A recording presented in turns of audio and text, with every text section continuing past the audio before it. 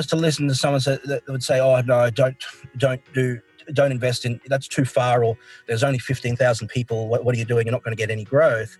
Then I'd probably not do anything. I might have 2 or 3 properties here in a capital city, but that would be it.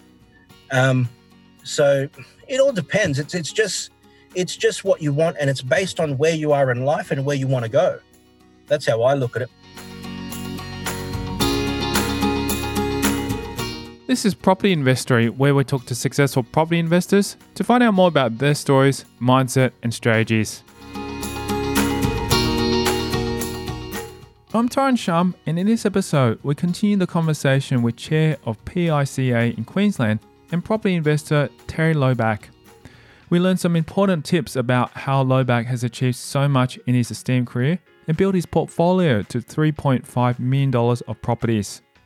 We'll also hear about the impressive year he has had despite the challenges.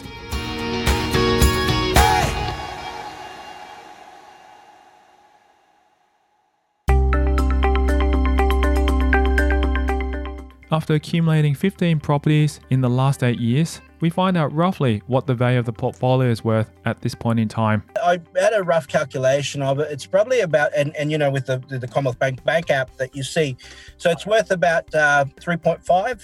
And as you said, it's positive cash flow. Like what kind of? It's positive. So that's the strategy is to get that. And after all cost and everything, we're making, this is after paying the rates and all of that, it's making us probably about it's over 100 a year, but if you take off some of the other costs, it's cash flow positive, like in the hand, about 70k. Lollback's portfolio began to grow enormously when he realized that there was a lot of potential in regional areas. He found that you can minimize risk in these areas tremendously just by knowing the market. I bought 2 of them. So I bought them in regional New South Wales. It was a town of close to 20,000 people, and this is the thing is for me the aha moment was I guess not listening to naysayers, because yes, growth is very important. We all do it for growth. When someone says they're not doing it for growth, they are doing it. Unless you're investing in Japan, which is a place I go to every year as well, you're doing it for growth. But they'll tell you, look, avoid the regions, don't do this, I don't want to do that. Fair enough, that's fine, that's their strategy, it suits them. But, they're people, they're making 6-figure incomes, positive cash flow, without a worry in the world, investing in regional areas, which, you can get 14, 16, 17, 18% returns, which is phenomenal. And there's no risk because, like I've always said, is that, and I'll probably explain a bit more, is you've got to know your market. And being a landlord, you've got to know who your potential tenants are. And as long as you understand your market, you'll do fine.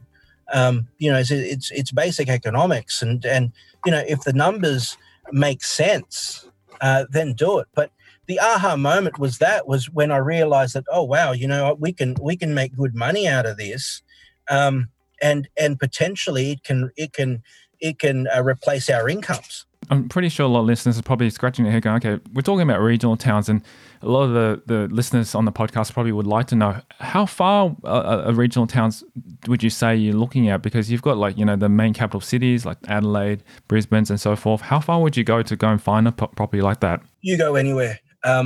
My philosophy is you chase deals. You have to chase the deals, and you got to do whatever it takes. And if the numbers make sense, why wouldn't you pick it up and add it to your portfolio?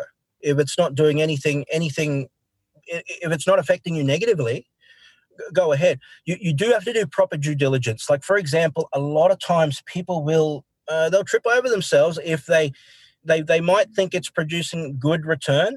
But when you think about it, if a particular regional area charging quite high rates, that eats up on your bottom line, and you don't want that. But you should be willing to look at anywhere. You got to look at. For me, the strategy needs to be.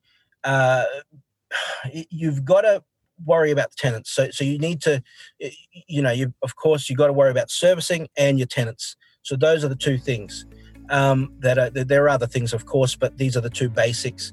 As long as it's a town and a regional town that has industry and has its own, and is quite vibrant in a way that there is a lot of people going in, and there's big hospitals, something like that, which will provide work, it's fine. Another thing is even if it doesn't provide work, and if you know your tenants, you'll be fine. There are good people that live in a lot of regional areas that need accommodation, and you're not going to. It just depends. Like, you can't envision one thing in mind. Like, if you envision the eastern states, like the three, Brisbane, Sydney, Melbourne, and then you look at the regions, then it's not going to work for you. But if you just look at the numbers, regional towns can be good. And when when people say, "Oh no, your growth isn't going to be good," then you manufacture growth. You use your negotiating skills to get in low, and then you've got your growth automatically. You've already built up equity just from that. And I've been able to multiply my portfolio just doing that exactly. And if I'd listened to they're great investors, and I've got a lot of respect for them, but a strategy has to be personal. I mean, it's got to be based on what you have and what you want. If I was to listen to someone that would say, "Oh no, don't invest in, that's too far," or "There's only 15,000 people. What are you doing? You're not going to get any growth," then I'd probably not do anything. I might have 2 or 3 properties here in a capital city, but that would be it. So it all depends. It's just what you want, and it's based on where you are in life and where you want to go. That's how I look at it. But certainly do not disregard that, and really, do the maths. And if it works out for you, then go for it. Yeah, totally. So what I'm really curious about is this portfolio that you've built up. To purchase 15 properties requires a bit of skill. You've got to understand a little bit of financing, you've got to understand where to look for the properties, you've got to structure it correctly and so forth. I'm only making an assumption here, and this is why I would like for you to clarify. Was one property that you purchased another property to create equity, so that way you can leapfrog to the next one? Yeah, okay. So that's sort of part of the strategy. And a lot of the equity that started off was with the principal place of residence. So we had done some renovations and all of that, and I bought it for a good deal because I did buy it off family, and that gave us a little bit of equity. So then we were able to multiply a little bit that way. However, that all soon stops. So you need to keep building that. As we all know, you've got to get some other properties that are going to build you some equity. And this is the thing, is that when people say, "Well, you can't buy in the region, they're not going to build you equity." Yes, you can, but you need to negotiate well. This is where skill, I think, comes out, is that you need to negotiate well. You need to know the area, and you need to. There's going to be some distressed sellers, of course, and there's going to be people that just want to sell and go elsewhere, whatever their reasons might be. But if you buy well, you can build enough equity to duplicate again. So this is the thing. You don't have to sometimes wait for growth. You can manufacture it. And one of the best ways is I think, to buy well. And it is rare. I mean, it's, you can only buy it from whatever the seller wants to sell it. If they don't want to sell, you can't buy it. So that's the thing. And you can do your renovations and all that too, but there are certainly opportunities. And if you can negotiate well with a property, you're already winning. Yeah, and that's crucial too. And I think that's what everyone understands, or most investors would have to understand, is that in order to be able to get a good property, you've got to actually think of the end goal in mind, because, it's usually buying well, helps you, because there's no point buying a property and praying and hoping they'll go up, because you don't know when that's going to happen. But it's really right at the beginning, it's when your entry point is where you're going to be able to make your money. Yeah, and you're right, Tyrone. And the thing is that, I mean, my passion, how I was into share trading, that was my passion at uni, and it still is. And sometimes we speculate. We speculate with shares, and you do that. You do it, but it's without proper research. That's all it is. It's speculating, and that's the thing with property. I mean, to me, it's almost quite foolish to just think it's going to keep replicating and because of past trends. But it will, but it's still kind of speculating. So this is where you've got to negotiate. You've got to try to get it. It's got to be on your terms, and this is where it can be good to try put some of these strategies into practice. Next time you're purchasing a house, negotiate, or go to an area where there isn't so many buyers, and then you can negotiate even a bit better. Very smart strategy there. Excellent. The other thing you mentioned, renovations, I guess maybe towards sort of subdivision, development, that kind of things. Have you done many of those on the properties that you purchased? We've done renovations, subdividing it, for example, this one at Port Augusta, it caused a bit of when we bought it was a duplex, but it was on it was only 2,000 square meters, so it was quite big land. And the previous owner had subdivided the back part so to build another place. And I thought, well, I don't mind, I'll buy it that way. But they had actually done a re-amalgamation of it, so I would only be paying for the one title or two titles instead of three. So that's certainly something for future for that. But we've done renovations for that same place. We renovated one of the other units, and that was the one which I ended up. Well, I haven't used it yet, but I had it revalued by the bank, and it was I paid $110, and they revalued it at $235. Wow, that's very, very good. And there's your duplication. You can buy another one. Yeah, absolutely. And that all came out of negotiating well. Having already established a successful career prior to investing, Lollback realized that although he loved his job, like everyone else, he was expendable. He was ultimately chasing after financial freedom, knowing that work can come and go when you least expect it. It's having that never giving up.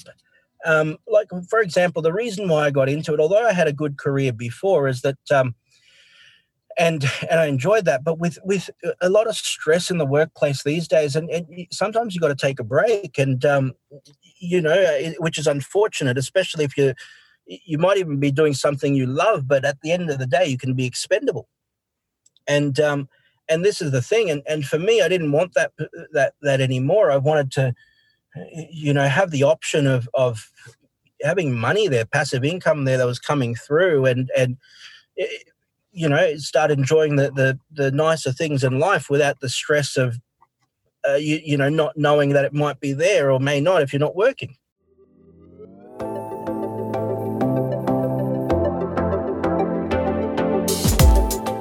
Coming up after the break, we hear about Lollback's role as the chair of the Queensland chapter of PICA. We successfully lobbied against some of the proposed government rental reforms here in Queensland. Some of the resources that he uses that inspire him. But another thing that I think is missing on a lot of them is strategy. So I read up a lot of strategic books, really. Some of the best advice he has ever received from his martial arts mentor. Also, another thing which he said is always be a sponge for learning. Like, don't ever think you know enough that you can't learn. And I tell that to a lot of my students. And that's next. I'm Tyron Shum, and you're listening to Property Investory.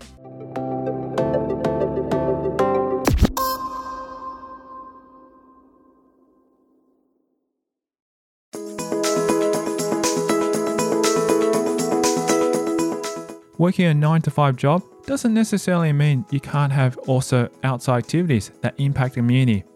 Lollback shares his experience with PICA. As I got into property investing, I wanted to learn from others as well. So I don't really like spruikers. There's a lot in the industry that are spruikers, unfortunately. And, it's ironic because sometimes the spruikers are actually pretty good, but they still spruik. So, you got to watch out, But so I wanted to I looked into PICA, and it was a not-for-profit. It was property investors for property investors. They'll lobby the government.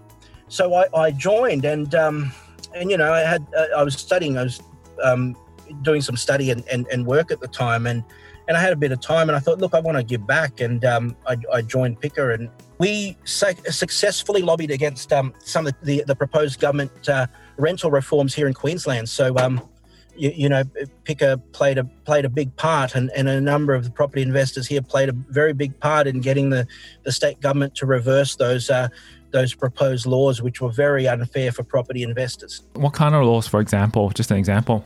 Like for example, certain tenancy sort of agreements, and allowing people to break the tenancy, and they're trying to utilize things like domestic violence and all of these. Although we're against that as well, but we just wanted it had to be fair. It just couldn't benefit the tenant without so much the property investor as well, because as you know, many property investors might only have one or two properties that are just doing it to try to change their lifestyle a little bit, and they're new to the game, and something like this would have been disastrous, really. Yeah, totally. And that's the thing. Without tenants in our property, then there's no passive income that comes in through that. So it's very important that the government and I guess us lobbyists to be able to work out the best situation for everyone, make it work. Have you delved into anything in regards to affordable housing? Because that's also a big area that has come up more in the recent years. Yeah, certainly. It's funny because I've got a number of properties in outback New South Wales, in Broken Hill actually.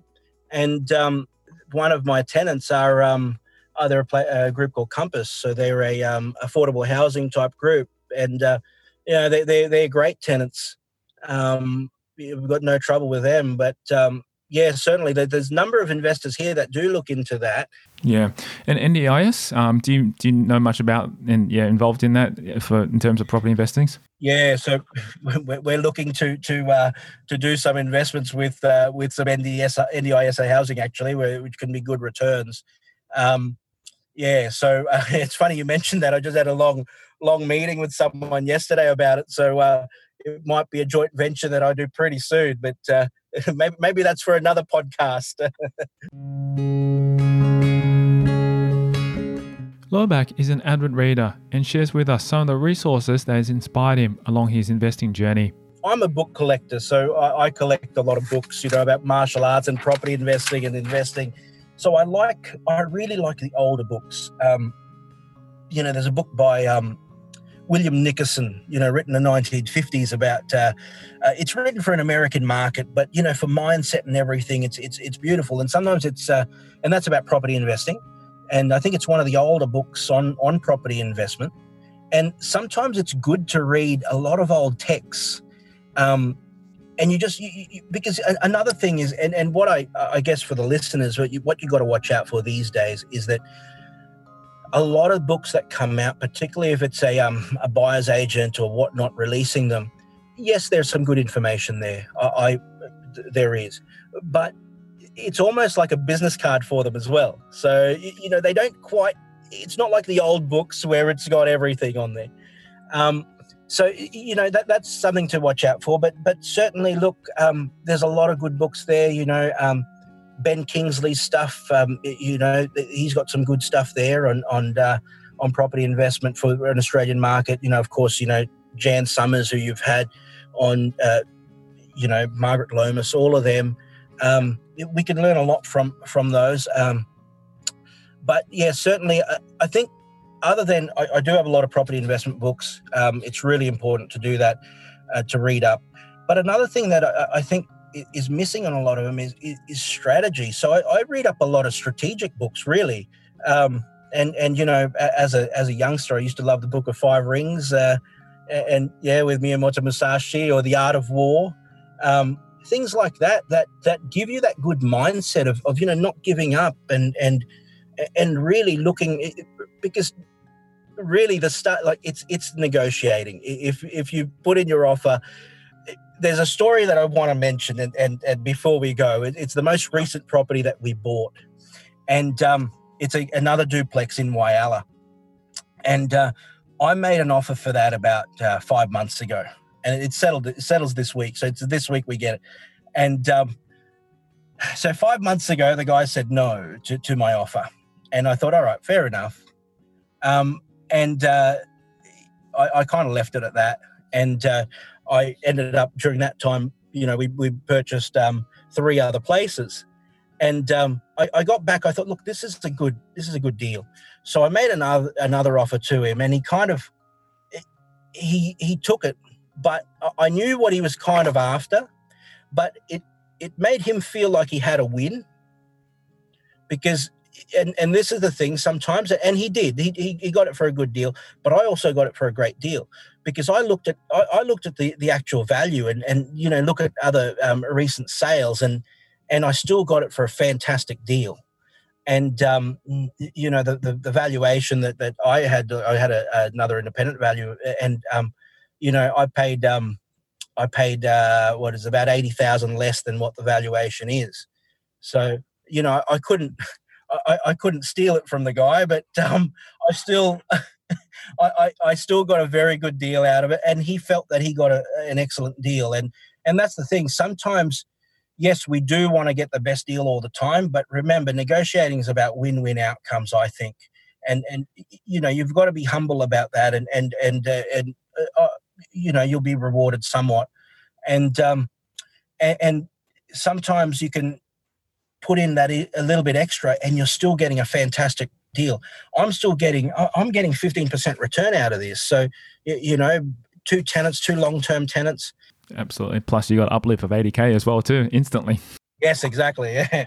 That's always nice.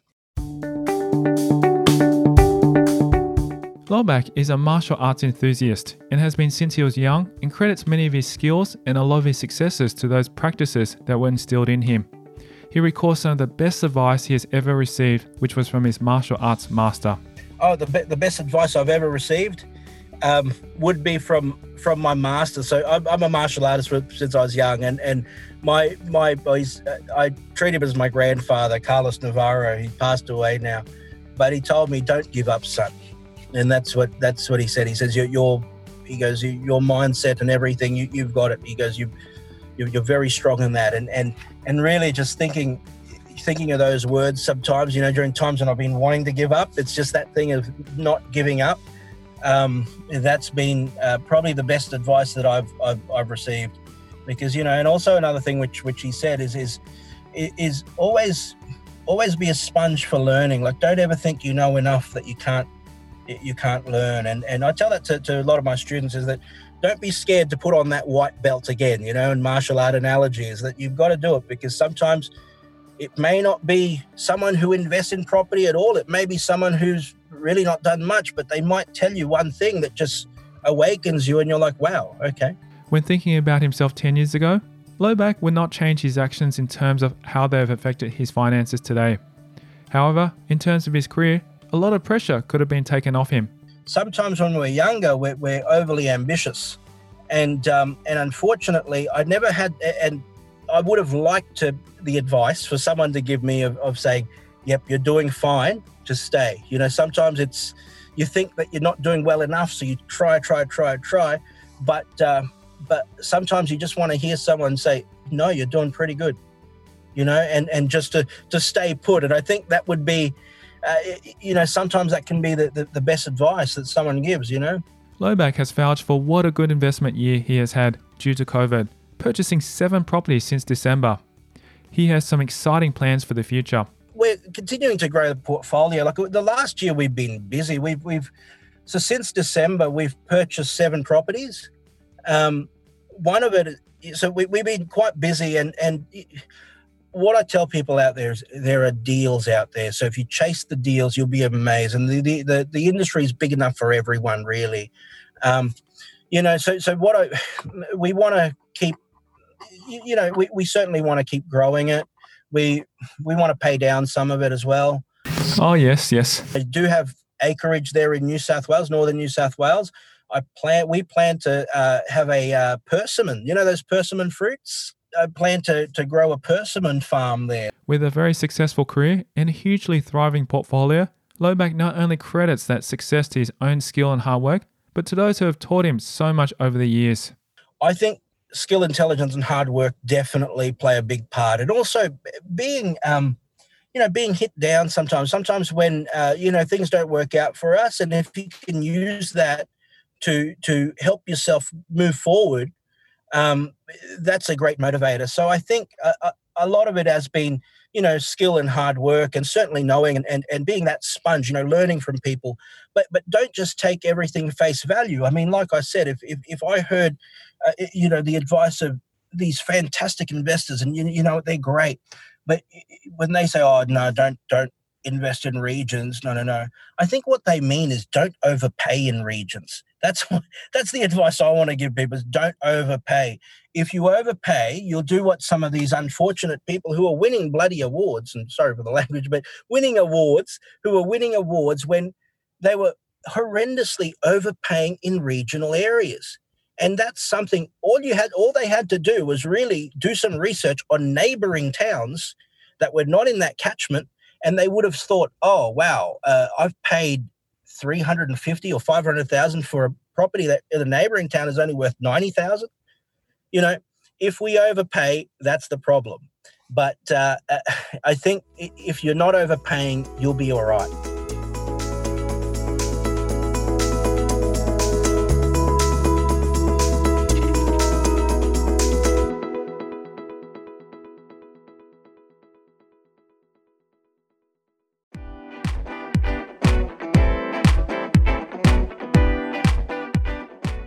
Thank you to Terry Lollback, our guest on this episode of Property Investory. If you want to hear more about his journey and get a copy of this episode guide on the website, head over to propertyinvestory.com/guide. This guide will give you the inside scoop on the little gold nuggets of wisdom of all our guests share from their backstory and their overall strategies and philosophies. Plus, you'll get a copy of the advice broken down and shared in a quick and easy to consume format. Simply just head over to propertyinvestory.com/guide and download it today. Thanks for listening.